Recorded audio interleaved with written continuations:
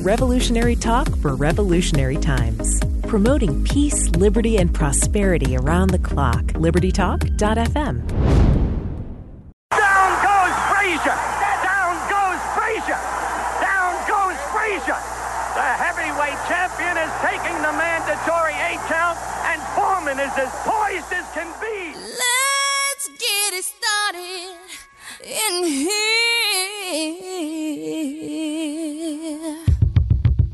And the bass keeps running and running. 5 seconds left in the game. You believe in miracles? Yes! In this context, there's no disrespect, so when I bust my rhyme, you break your necks. We got 5 minutes for us to disconnect. All the band is out on the field. So and break away from tradition, cause when we be out, girl, it's fully be that. Smith parks one in the right down the line. It may go. Go crazy, folks. Go crazy. Let's get into it. Pass comes into Jordan. Here's Michael at the foul line. A shot on Elo. Good! Let's get it started. Let's get it started in here. Let's get it started. Let's get it started in here. Let's get it started. Let's get it started. What's up, everybody? This is Rob here at the Sporting Edge, and it's an interesting day as I will be doing this show alone. Witz is at a conference. He's doing some big boy things, whereas I am returning from a music album release. Pardon my coughing on this show, by the way. I'm at the end of a nice little cold battle that I did win. I came out on top. I'm here to speak to you today and not in the ground 6 feet under. So I'm going to consider that a nice win to start it off. Let's start off with the U.S. Open and looking towards the Open Championship across the pond. Obviously, the course at Shinnecock Hills in New York got the best of these players. The winning score was +1. Although, what's amazing to me, and I am kind of stealing this from Pardon My Take and some other Barstool Sports commentary, is this is the only sport in the world where, one, you can complain at the highest of abilities and get things to be changed the way you want it to be changed and not be fined. I mean, we had Phil Mickelson with an epic outroar. We had Zach Johnson with an epic roar. I mean, Jordan Spieth wasn't really complaining other than the fact that he just knows his game has been really shitty here in 2018. But it's amazing to me how on the final day you saw the scores rapidly change in a different direction. I mean, you had Tommy Fleetwood at 7 under on day 4, fighting his way back all the way to the second spot. Brooks Koepka, who won back-to-back U.S. Opens with a -2 on the last day, is the guy who had +1. It was it's an interesting tournament. Let me be honest with you. I think that for a golf course to be that challenging and make it look like we can go out there and post some of the scores they were posting. I mean, we had a +21 on the first day. That's ridiculous. I mean, I don't think I'd get that close, but I got friends who I think can put the ball in the hole at a rate like that. But to humanize these absolute star athletes was crazy. It was interesting to see. The golf wasn't as fun, per se, maybe to some, as it looked like with those struggles. It wasn't a very professional game, but I thought it was cool. I thought that when you see somebody struggle, it's how do they get through that adversity? How do they come back to take a lead or to compete for a lead? And that's essentially what Dustin Johnson and Koepka did here at the end. Dustin Johnson really kind of had a hold on the course through the first 3 days, kind of lost it there on the last bit of day 3 and then didn't really hold on in day 4. But he is the favorite headed into the British Open, and I'm okay with that. I mean, I haven't been the biggest Dustin Johnson supporter. I've really been a Ricky guy, but Ricky had a +14 on day 3 or 4. It was day 3 because he made the cut. But Ricky's day 3 performance was absolutely atrocious. Took me out of the pool. I mean, I did have Charlie Hoffman, who had one of his classic crumbles on day 4 as he didn't finish in the top 5. That was pretty heartbreaking to me. But we've got Dustin Johnson, who's going to be leading the way with the best odds at the British Open at 12-1. And then you have Rory and Jordan at 14-1. Both guys not making the cut here in Shinnecock Hills.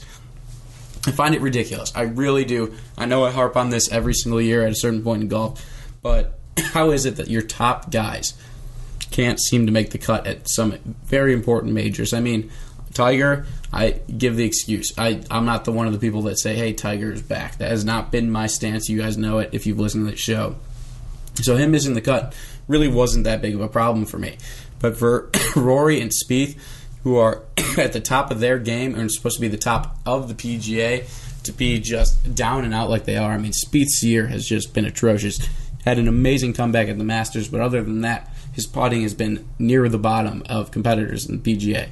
So we'll see. They are the second favorites at 14-1, with Ricky at 16-1, tied with Justin Thomas, and then Justin Rose at 16-1 as well. Tommy Fleetwood 20-1, and Brooks Koepka at 21. I think it's interesting. They did close really, really well at Shinnecock Hills, and Tommy Fleetwood's kind of been hanging around. He's kind of that name you throw down there. It's a friendly bet. It's a guy who hasn't won one. So it'll be interesting to see if he's able to pull off a major in this calendar year. I mean, he looks like he's poised to do it. You could say the same thing about Ricky, who looked poised to do it at the Masters. Maybe they'll both fall off at the British Open, but who knows? Golf has been definitely interesting. I think it's crazy that it's the first time since the 80s that we've had back-to-back U.S. Open champions, or the same U.S. Open champion. So that was cool, and congratulations to Brooks Koepka on that one. I'm still pretty sure I'm saying his name wrong. I'm going to be really real with you. That was a name that was really, really challenging to me. It would have been sweeter to see Fleetwood win it. It's a very consistent name. When you have two vowels back-to-back twice in your name, it definitely creates an easier word to put out of your mouth.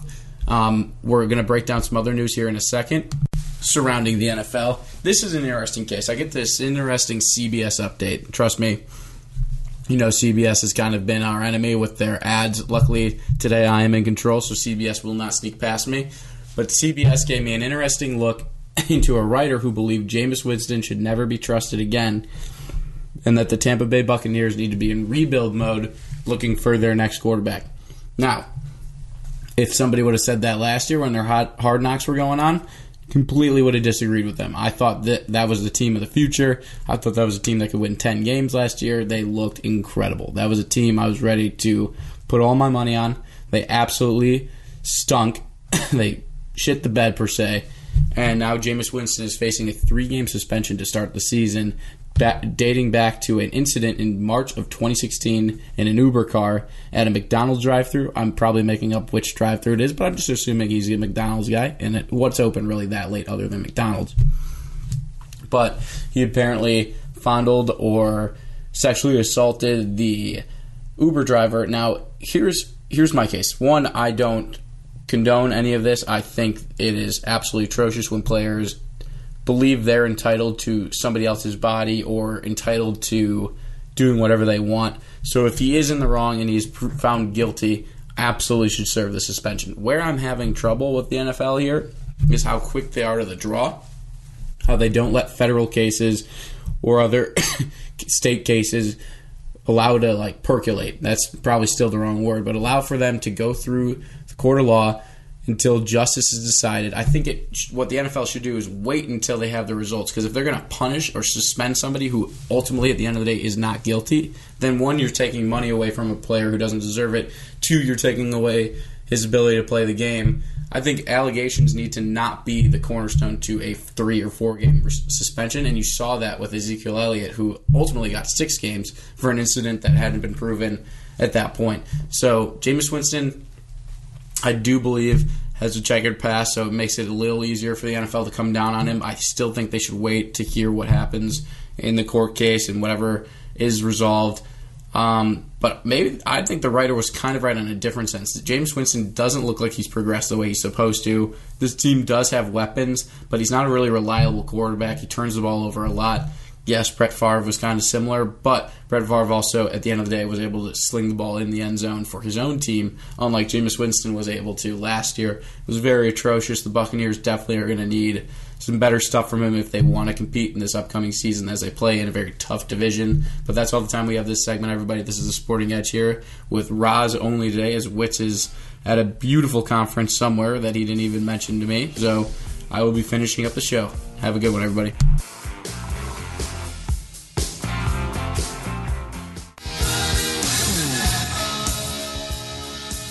What's up, everybody? We are back, and of course, we are better than ever. At least I'm better than ever, since I'm the only one here. So I thought during that first segment, I'd found a way to definitely get rid of the coughing. I was sitting here thinking, wow, my throat's dry.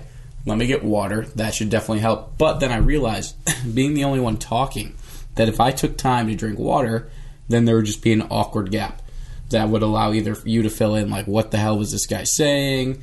What is this guy thinking? This guy is absolutely right. I mean, I would have loved that, but I don't want to leave you that opportunity or that gap to think of something. So the water will come at each break. Hopefully I get into each segment without too much of a cough, but we'll see how it goes. Obviously, it's time to talk about the NBA draft, which just occurred, and we're literally going to go pretty much pick by pick, as I will tell you how I feel about these picks, what I've researched, what I've studied in terms of how they're going to be able to impact the team now, or if it's going to be later. Obviously, some big news. DeAndre Ayton was the number 1 overall pick. LiAngelo Ball didn't get drafted. Kostas Antetokounmpo was Mr. Irrelevant in the NBA draft, a Dayton boy. It's great to see a Dayton player get drafted like that. He's going to be playing for the Philadelphia 76ers, a very up-and-coming team. We got Colin Sexton to the Cavaliers, who's pleading for LeBron to stay. And then we've got the saddest story of them all. Mikal Bridges, the hometown boy, drafted to his hometown team and then traded 4 picks later. So we'll start it off with DeAndre Ayton, who we kind of had this conversation about when we first had our draft preview. He was going to the Phoenix Suns. That's the team that needed him. Alex Len hasn't translated to much. DeAndre Ayton is an absolute force at 7'1", absolute massive wingspan. The guy is an offensive threat and as well as a defensive threat. I know there is some criticism towards his defense. Maybe he's lax. Maybe he doesn't take it seriously all the time. But he was playing against significantly smaller guys who didn't pose much of a threat to him. So he did have some nights where he could take off. I think Ayton is perfect for this system. I loved one commentator who said, is this going to be the next Shaq and Kobe with Devin Booker and DeAndre Ayton? It's very young Shaq and Kobe right now, but that is a definite threat with the way that Devin Booker can score the basketball and the way DeAndre Ayton is an absolute presence in the post. I think that was the clear number 1 pick, and that is where they went. Number 2, Marvin Bagley went to Bagley. I'm never going to say his name right either. It can be pronounced both ways, but we'll go Bagley here. Marvin Bagley from Duke, drafted 2nd to the Sacramento Kings. I think he is a top 3 player, without a doubt. I don't like that the Kings took him. And this is more not because of Marvin Bagley. This is more because of the Kings. The Kings have had an absolutely atrocious time developing players in their system. They've had some great draft picks over the years, and yes, maybe you can blame it on the players, but ultimately when you see continued busts, continued lack thereof of talent development, that and then you put on the team. And I think the Kings should definitely be held accountable for that. Is Marvin Bagley different? I think so. I think Marvin Bagley has the opportunity to be a better piece for this team. But again, they don't have enough around him right now for them to be able to compete in a Western Conference that is currently very, very dominant, if not about to be more dominant when LeBron James decides to come to the Los Angeles Lakers. So Bagley, I apologize that you'll be up in Sacramento. It is not the greatest place in the world. Not a whole lot to do up there. Just stay out of trouble, and in 5 years you'll be able to choose whatever team you'd like to go to. Then we've got the most interesting conundrum, the Luka Doncic, whatever his name is. Doesn't matter. He comes from Slovenia. He was drafted 3rd by the Atlanta Hawks, but was traded to the Dallas Mavericks. Now, Luka, our boy Luka, is looking a lot like Luca Brasi these days. Adding some pounds on. He's getting a little bit thicker, and he comes off slow. Defensively, he isn't that much of a threat. I think the Mavericks are grasping at straws. There's a lot of stuff going on with Mark Cuban up at the top. There's a lot of turmoil kind of within the whole organization, and they believe that Luka can be the next Dirk Nowitzki. And I don't think that's necessarily going to be the case. Dirk, obviously a power forward with tremendous skill. Luka, a shooting guard, point guard variation. We'll see. I mean, they say he can shoot well. They say he can get to the rim. But again, he's playing against competition the United States just beats on every single time they play in the World Cup of basketball or the Olympics. So I don't think it was a great move by the Mavericks, and I also don't think the Atlanta Hawks got back much for it either. Trae Young was the 5th pick to the Mavericks. That is who is going to be playing for the Atlanta Hawks. There's this allure, this idea that, wow, did we find the next Steph Curry? And maybe so, but defensively, again, he's not quick enough to keep up with some of the top players that play shooting guard and point guard in the NBA.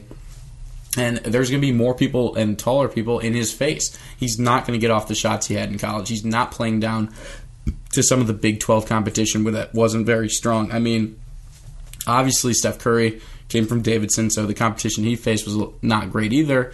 But Trae Young, to me, just doesn't have the intangibles to be another Steph Curry. Can he be a poor man Steph Curry and be around the NBA and be a spot-up shooter and kind of change his game? Yeah, potentially. He'd have to change his game, though. I just don't think he's a cornerstone to a franchise right now, so like somebody like DeAndre Ayton or even Marvin Bagley.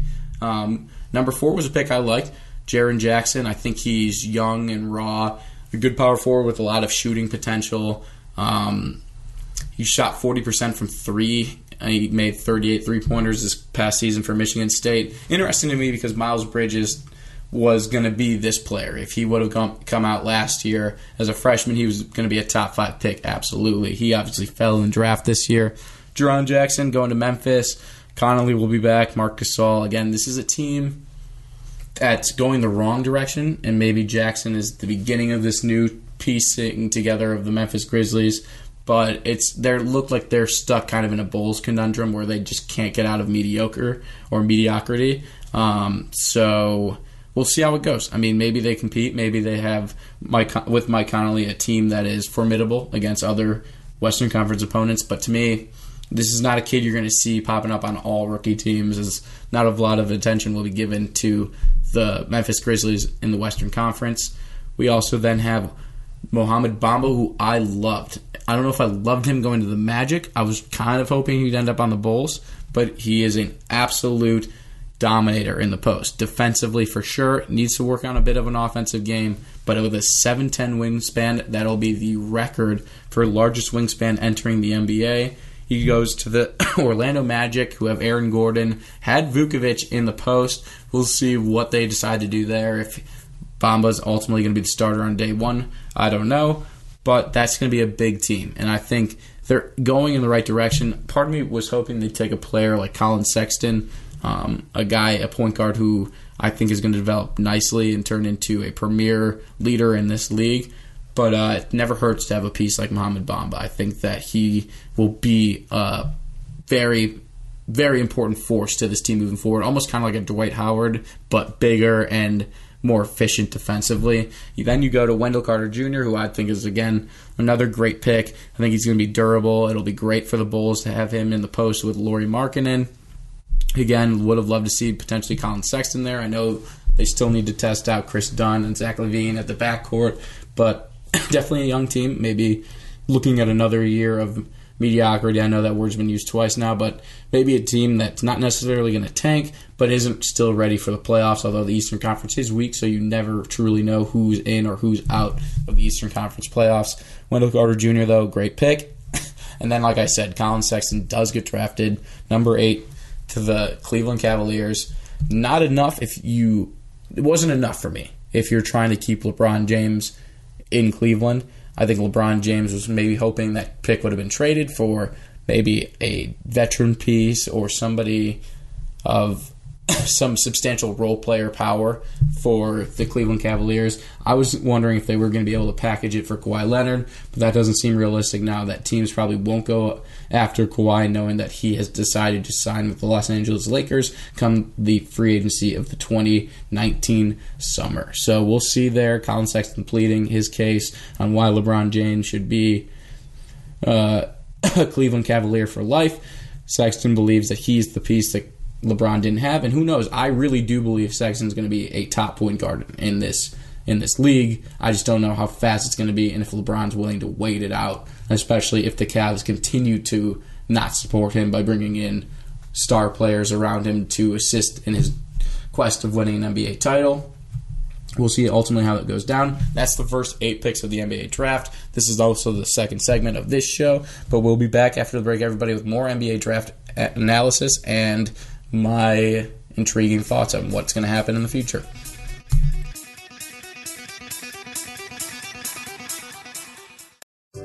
What's up, everybody? Bubba here. It's finally here. The long-awaited Bubba Report. bringing you news from all the trading floors across the globe. We've got Scott Shellady, the cow guy, at CNN, CNBC, Fox, and Bloomberg. We've got Keith Bliss, CNBC, Fox, and a floor trader at the New York Stock Exchange. We've got the Badger, who writes the hot topics and the political news. We've got myself putting together my own unique indexes that will help you, give you a better idea of what's going on in the market. All you need to do to get a hold of the Bubba Report is go to thebubbashow.org and sign up for the newsletter, or you can email me direct at bubba@thebubbashow.org. We want you to have this report because we've got over 150 years of experience talking about markets, getting ready for the trading, and puts you in the best position to have successful. So email me at bubba@thebubbashow.org to get a copy of your report, or go right to the website, thebubbashow.org. Make sure you get it. It's a must-have for every investor and trader. The Bubba Report.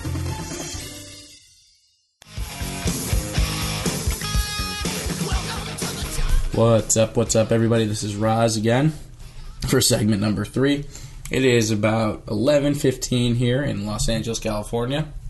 I'll actually be doing next week's show on the road in Austin, Texas, so add it to your calendar map of the Sporting Edge, as I will be doing the show in another state. I'm pretty impressive. I'm doing my own little tour, not a whole lot of fan following, but I'm doing my own little Sporting Edge tour around the country. But for now, we're going to hop back into the NBA draft. We'll get back to number 9, a very funny pick to me. Kevin Knox, I think, is a great role player, will be a good role player moving forward. Again, not a franchise-determining pick, and I think the Knicks picking him was just ironic. Once again, the pressure will be on this kid's shoulder at some point down the line, and just really will not turn out to be much. I liked Knox. I think he would have been great for another team that is kind of past the building part, and he could have just slipped in as a scorer, as a kind of third option type player. But that will not be the case in New York. And then we go to number 10. Greatest feel-good story, Mikal Bridges. His mother works as a vice president somewhere in the Philadelphia 76ers organization. He gets drafted to his hometown team where he's lived his entire life. He played basketball at Villanova. This was an exciting moment. The mother squealing in joy, the son ready to go and play. And you get down the line just a little bit, and he's traded. He unfortunately gets traded to the 76ers. 76ers or the team. He didn't get traded to 76ers. He got traded to the Phoenix Suns, who took Zaire Smith with the 16th pick. Zaire Smith, who just signed with Puma, who is a pretty explosive small forward. Has a lot of talent, but these are kind of interchangeable players. I thought Mikal Bridges was a little bit more ready for the NBA, and I thought he would have been a great fit with the Philadelphia 76ers, but it wasn't meant to be, and he'll be playing with DeAndre Ayton, Devin Booker, and Josh Jackson in Phoenix. But right after that, we had a couple more trades with Shai Gilgeous-Alexander, who was drafted at the 11 by the Hornets, and then was shipped instantly to the Los Angeles Clippers, who had the next pick, and sent Miles Bridges back to the Hornets. So it was a 11-12 switch kind of trade. One of those trades you watch the show and you're kind of like, why? What was the point of this? Why didn't the Charlotte Hornets go with their guy Miles Bridges, and why didn't the Clippers go with Alexander? Obviously, the Hornets got a couple other draft picks out of the situation, so maybe that was the goal. But to me, kind of a worthless pick. Then the Clippers went with the 13th pick, Jerome Robinson out of Boston College, a playmaking point guard. Don't know a whole lot about him. Played at Boston College. ACC, obviously tremendous in terms of basketball. He led the scoring in the ACC. So you got to imagine they see something in him. Again, the Clippers are another organization similar to the Knicks that I just don't think ever get it right, so I don't put too much stock in it. And then the most important pick, I think, of the 2018 draft, Michael Porter Jr. It's either going to be just a bust and everybody was prepared for it and that's why he slipped, or he's going to be the best player in this year's draft. He is, by far and away, says Jay Bilas, the best offensive big man in this draft. He has the best ability to score, and if his back is healthy and he's prepared to be on the court, this guy is going to be the best pick in this draft. And I kind of agree. I don't like that he ended up in Denver. I don't know a whole lot of what's going on there other than Gary Harris and Paul Millsap and Nukic or Jukic, whichever one they have up there. But it's like a nice kind of rumbling, dumbling, bumbling, fumbling core up there that just seems to be physical and in your face. But they've missed the postseason, I think, 6 years in a row. They haven't gotten better and they haven't gotten really worse, whereas other teams are continuing to build around them. So Michael Porter Jr., if he does turn out to be that next great thing, then that would push the Nuggets ahead and maybe put them into real contention in the West. But as of right now, it can't really be put on his shoulders as he's just coming off of injury. He played 3 games for the Missouri Missouri Tigers. So we'll see. I think that's going to be one of the more fun picks to watch over the next 3 years, see if he develops or see if he crumbles. It's going to go one of 2 ways, obviously. I'm really hoping for the latter. I hope he becomes a superstar, and I just hope eventually he signs somewhere where it's relevant instead of Denver. Then you got Troy Brown out of Oregon, the shooting guard, went to the Wizards. Kind of an irrelevant pick for me. I don't know what they were doing there with Bradley Beal already under contract and John Wall under contract as well. I think they need some more height. I think they need a presence in one of their forward positions, if not a center. I thought Zaire Smith would have been a better pick here. Obviously, they didn't feel that way, so they went Troy Brown. We just discussed Zaire Smith and his trade being moved to the Philadelphia 76ers. Then we got Dante DiVincenzo, the Final Four MVP, taken by the Milwaukee Bucks, arguably one of my favorite teams right now. Obviously, they've got my boy Jabari Parker, who will be the heir apparent to Dwayne Wade when Dwayne Wade does eventually decide to retire. And I believe this is just kind of a good role player pick. I think you look for a guy who can come in off the bench and score for you, maybe pick up 15 points at his height. But while this team continues to grow, you're going to need to have players ready to step in clutch times when your star players are tired or your starters are tired. I think this is a perfect pick here. I think he's beyond athletic. I think he has a great touch. I really like this pick. And Utah Jazz with the 18th pick take Lonnie Walker, who I don't know a whole lot about. But when you're compared to Dwayne Wade, that can only mean good things. They say he, among potentially Michael Porter Jr., is the steal of the draft. Lonnie Walker, the shooting guard out of Miami, they say he's explosive, athletic as can be, puts the ball in the net when he's around the rim. I like Lonnie Walker a lot. I think the Jazz could use a player like this to complement. Nope, not the Jazz. The San Antonio Spurs can use a player like this to begin the rebuild when they lose Kawhi Leonard. Obviously, they still have Tony Parker around, Manu Ginobili, some older pieces. They're playing with a lot of young talent right now, but it looks like Kawhi is on the way out. Lonnie Walker could be the next big star to emerge in San Antonio, so I'm very excited to see what this pick turns out to be, especially if he is the next Dwayne Wade. You then have Kevin Huerter from Maryland, drafted by the Atlanta Hawks, who I think they traded away. Atlanta, don't really know what they did there, but oh well. So he will not be playing in it, or he was traded up for Atlanta, boom, whatever that case is. Then you've got Josh Okogie from Georgia Tech, taken by the Minnesota Timberwolves.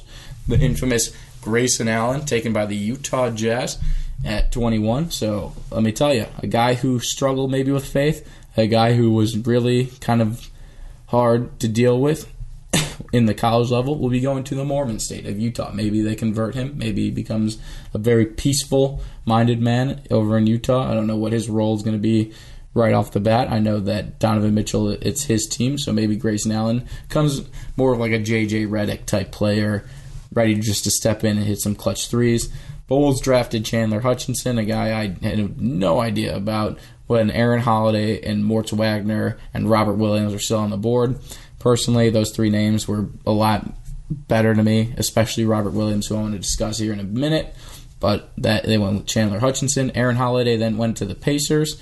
I think that'll be great to give Oladipo a bit of a break of taking the ball up all the time. I think Aaron Holiday can be a premier point guard. If not, I think he'd be a valuable kind of role player point guard, maybe like a Norris Cole or Mario Chalmers to a LeBron James winning team. Then you've got Anfernee Simons from USA.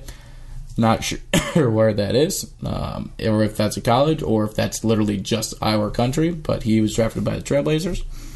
You got Moritz Wagner going to the Lakers.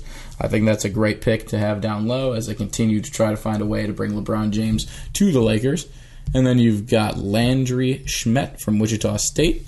He will be the point guard drafted by the Philadelphia 76ers. And then my favorite pick of the draft, number 27, the team that I think is the best at drafting players by far and away, not just because of their last season. You look at guys like Jaylen Brown, Terry Rozier, obviously Jason Tatum. They added what I think is going to be the best pick of this draft. I said it to you while he was a college player. I told it to you when he was a freshman. I brought it back up this year as a sophomore. Robert Williams, power forward out of Texas A&M, is the man. Let me tell you, he is going to dominate the post and bring a whole new element to this team. He's going to learn from Al Horford. He will be the next Al Horford without a doubt. I mean, that there is not a better comparison in the game.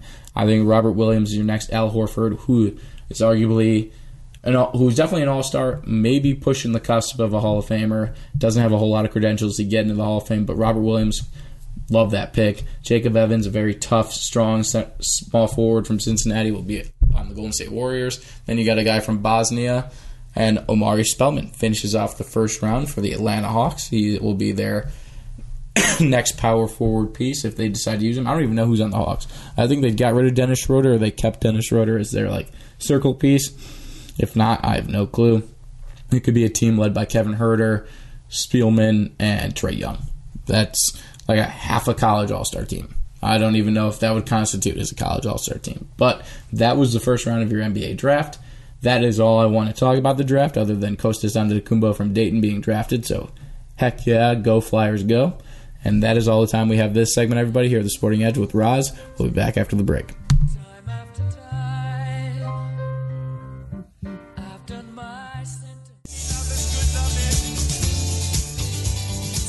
What's up, everybody? This is Roz here at The Sporting Edge, and as I don't do it as well as X or Wits or however you want to call them, the MLB Power Rankings, we're going to try to hold off as long as we can on them, as we are in a very important year. It's 2018, so we have the FIFA World Cup going on. There is no United States in there, so it is slowly dragging on a bit, but we have a group that has already been decided through 2 games. We have Russia and Uruguay of Group A, both advancing with a 2-0 start. They both beat down Egypt and Saudi Arabia. They'll play each other basically in a consolation game prior to the knockout stage. There is no way in which Egypt or Saudi Arabia would be able to come back and make it to the knockout stage. We've got Group B, which still needs to be decided and can be a very entertaining finish. We got Spain, who is with 4 points as they have a win and a draw, along with Portugal, who is 4 points with a win and a draw. But Iran is sitting there with 1 win and 1 loss, so they're down only 1 point going into the final days of the group stage. It'll be very interesting to see. We've got a matchup, or I'm trying to look up right now. We've got probably Spain playing Morocco, so Spain, doesn't really matter there other than if Iran and Portugal were to draw, in which case Spain would then, I believe, would be out. Although I believe they beat Iran, so it would come down to goal differential. I'm trying to learn soccer on the fly right now, folks. I apologize here late. But it'll be Portugal-Iran on 6/25, so June 25th at 11 a.m. Pacific time. That will be the deciding factor for Group B. I believe Spain will have no trouble getting past Morocco. I'm looking, for my prediction's sake, I'm going to go Portugal. Spain will leave Group B as the victors going to the knockout stage. Then we've got Group C, who has 1 decided vote. The French team, France, is 2-0. They've got 6 points and lead Denmark and Australia, who have 4 and 1 points. I don't believe Australia has much of a shot. They would have to be playing Denmark, which I have no clue if that's going to be the case or not.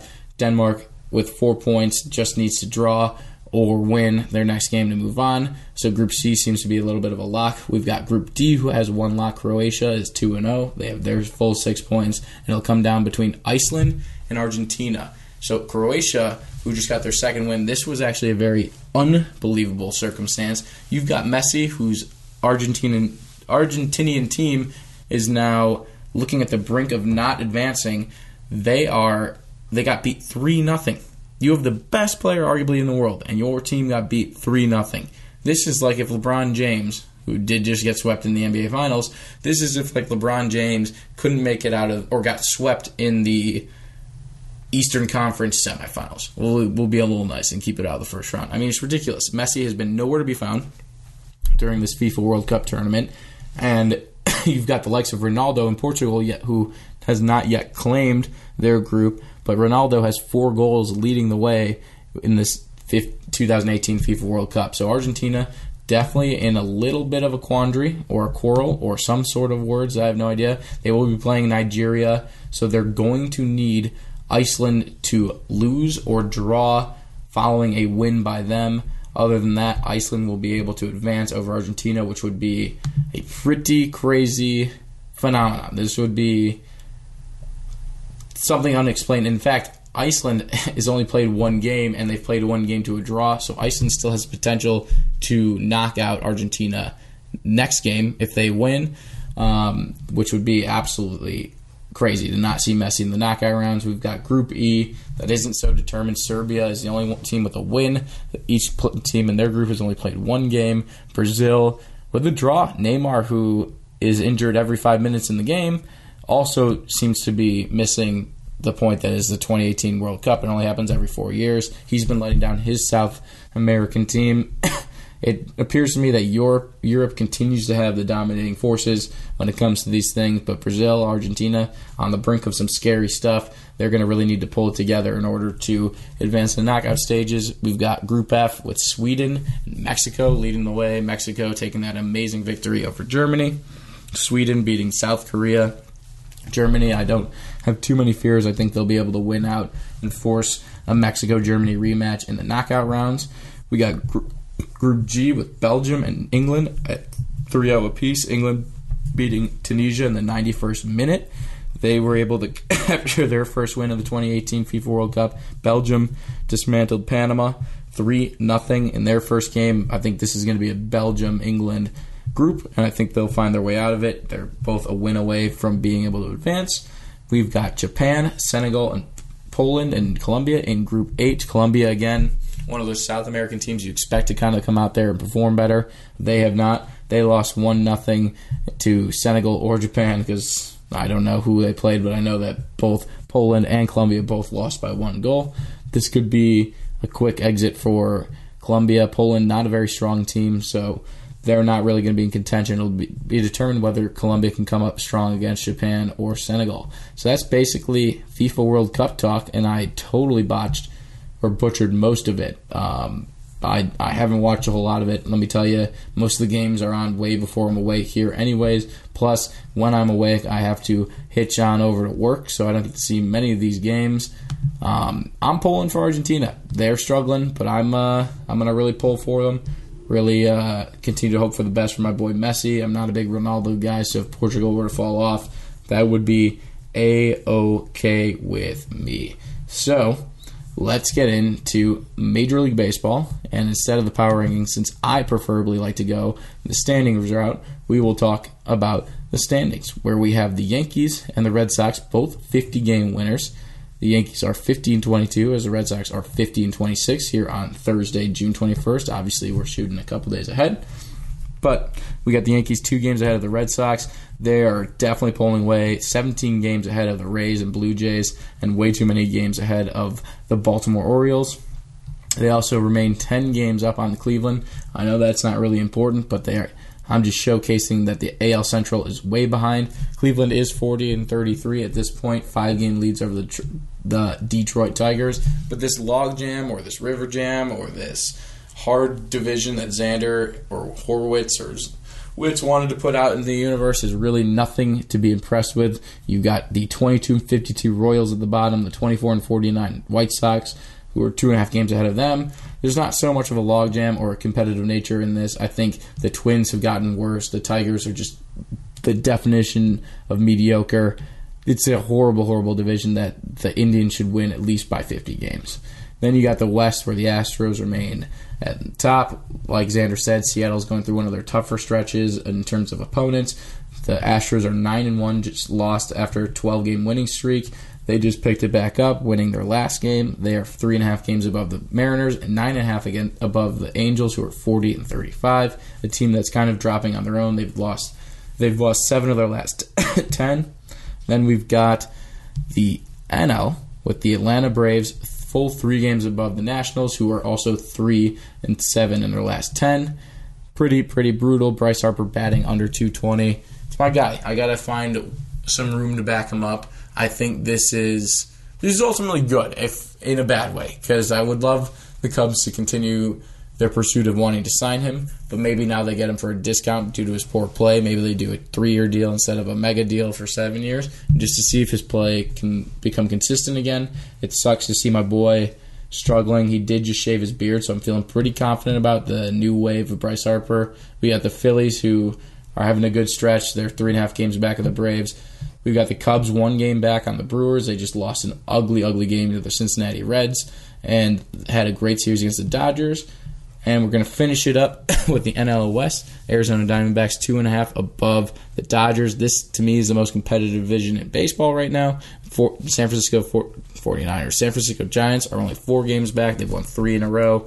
You got Colorado, who's 4.5 back, who's having kind of a tumultuous season. I thought they would have been better, but we'll see how it all comes down in the end. My picks are still the Cubs, the Nationals, and the Diamondbacks out of the NL, and I also will pick the easy picks and the Astros, the Yankees, and the Indians coming out of the AL in terms of division winners. But that's all the time we have this week, everybody. This has been The Sporting Edge with Roz and not Witz. Witz will be back next week, as he'll be calling me as I am hanging out in the beautiful Austin, Texas. If you're in Austin, Texas and want to be on the show, why not just come give me a holler? DM us on Sporting Edge or at EthanRose4 on Instagram. We'll be ready to rock and roll.